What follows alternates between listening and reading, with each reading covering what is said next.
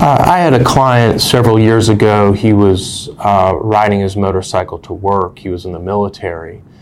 And another guy, someone who just moved to Virginia Beach area, made a left-hand turn in front of him and caused a really violent collision.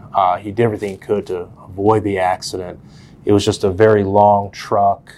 And there was just no way where he could go, with there being one lane in either direction, and there was also some construction in the area. Despite the accident being clearly the truck driver's fault, he still tried to blame my client, the motorcyclist. Thankfully, there were 2 eyewitnesses who stayed at the scene. They were very kind people. They reached out to my client to check on him and see how he was doing, because they just saw how terrible the accident was. And they cooperated with us and made themselves available through the case. So even though in this case it seemed so obviously the other driver's fault, thankfully we had these witnesses so that he couldn't come up with some lie or some story to try to deflect responsibility or blame. Even though my client, who I still think about him in this case from time to time, did everything he could to be safe, and he was a safe motorcycle rider. He was following all the laws and all the rules in place, but he had no control over what this other driver did. He had a terrible nerve injury to his arm based on the way he collided with the side of the large pickup truck. He lost considerable function to the arm, and this was devastating to his career. He had a very unique, employable skill set through his military training that was going to transition very well into the civilian world after he retired from the military. But this nerve injury caused such a degree of loss of function to his arm that he could no longer do that type of work. When the client first came to us for help, his biggest concern, because he could sense that he was badly hurt and likely would not fully recover, he was very concerned about how he was going to support his family. He was very afraid of losing his career, having to relearn a new career. These things were very troubling to him, understandably. This case on its face struck me as one that should have been very straightforward, in that the other driver was clearly at fault, but he still refused to accept responsibility. So we had to prove that he was at fault, and thankfully we had those witnesses that were cooperative, and we were able to do their depositions and prove to the insurance company that they had no defense in the case. The other way we were able to help is, and these insurance companies will do anything they can to avoid paying someone fairly, is not only did they initially claim that our driver shared some responsibility, which was wrong, they initially claimed that the insurance policy on the truck for the responsible driver may not be in play, may not cover this accident, which would have been devastating for the at-fault driver not to have an insurance policy in place. We were able to fight with them about that a little bit. They then sent it out to coverage specialists, and we were able to persuade them, and they finally came around and agreed that the $500,000 insurance policy on that truck was in play to be pursued. You would think at that point, given the severity of my client's injuries, they would have just apologized and paid that money, but no, they fought it. We had to file a lawsuit, and we had to extensively litigate that case. So after initially arguing that they weren't entirely at fault for the accident and refusing to pay, after at one point arguing their insurance didn't have to pay for different legal reasons as a result of this accident, they finally did come around and agreed to mediate the case. And just before that mediation, they finally came around and acknowledged the severity of my client's injuries, and they paid the full $500,000 insurance policy on the case. While $500,000 is a lot of money and sounds like a lot of money,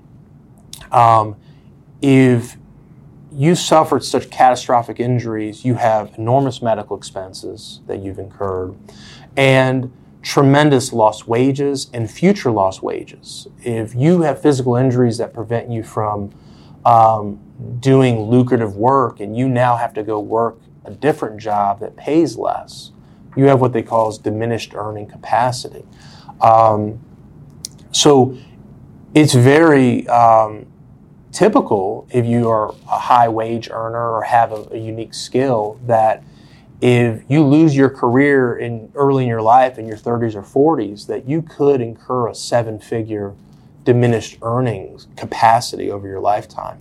So the $500,000 was all the insurance. There was no realistic way to collect beyond that, unfortunately. But in many ways, it was not enough to fairly pay my client at the end of the day, which was really tragic. Well, in my judgment, I wish there was a way to realistically deliver him more money, but given the way the insurance company acted in this case, fighting responsibility, arguing the coverage didn't apply, we were at least able to deliver for him a resolve to get him back on his feet, secure new training, to start a new career, and find other ways to provide for his family.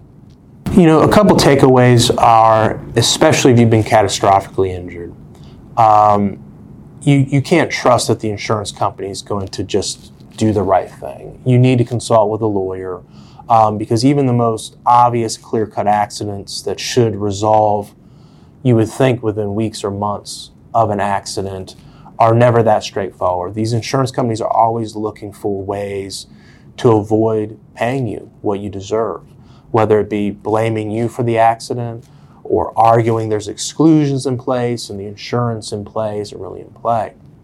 The other takeaway is you have to protect yourself. You never want to leave your future financial security in the hands of somebody else and the hope that they carry a large insurance policy. The minimum insurance limits in Virginia currently are $30,000. If someone dies or they have catastrophic injuries, that's just a grossly insufficient amount of money to fairly pay someone for an accident. Now, you can sue that person, you can take them to court, you can get a 7-figure verdict, but if there isn't underlying insurance to satisfy that verdict, to pay that money that you won in court, it's very hard to collect beyond the insurance. People often run out and declare bankruptcy, and frankly, just most people don't have that type of money lying around to pay you when you take them to court and win your case. So you don't want to leave those things to chance. You never want to get hurt. Some people get hurt and the person that injured them is covered with millions of dollars insurance. So there's ways to get you paid fairly. But I'd strongly recommend you don't leave that to chance. You carry your own insurance policies. You carry big insurance yourself so that when that person with no insurance or very little insurance injures you, you can tap into your own underinsured or uninsured motorist insurance up to your limits. So carry as much as you can afford in the event that you unfortunately do get hurt through no fault of your own. You have that assurance knowing that if the person who hurt you doesn't have a lot of insurance, you do, and you're protected.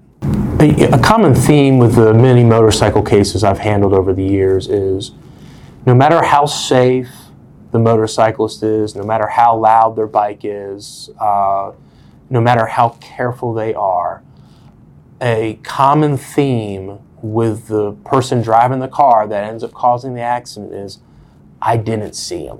I didn't see you. The fact of the matter is these motorcycles are smaller than vehicles, and for whatever reason, these people who aren't paying attention, they might see a car when they're just paying poor attention, but they're not going to see you as a motorcyclist. So there's this inclination to think if you ride a motorcycle that, well, I'm careful and I'm safe, I'll be okay.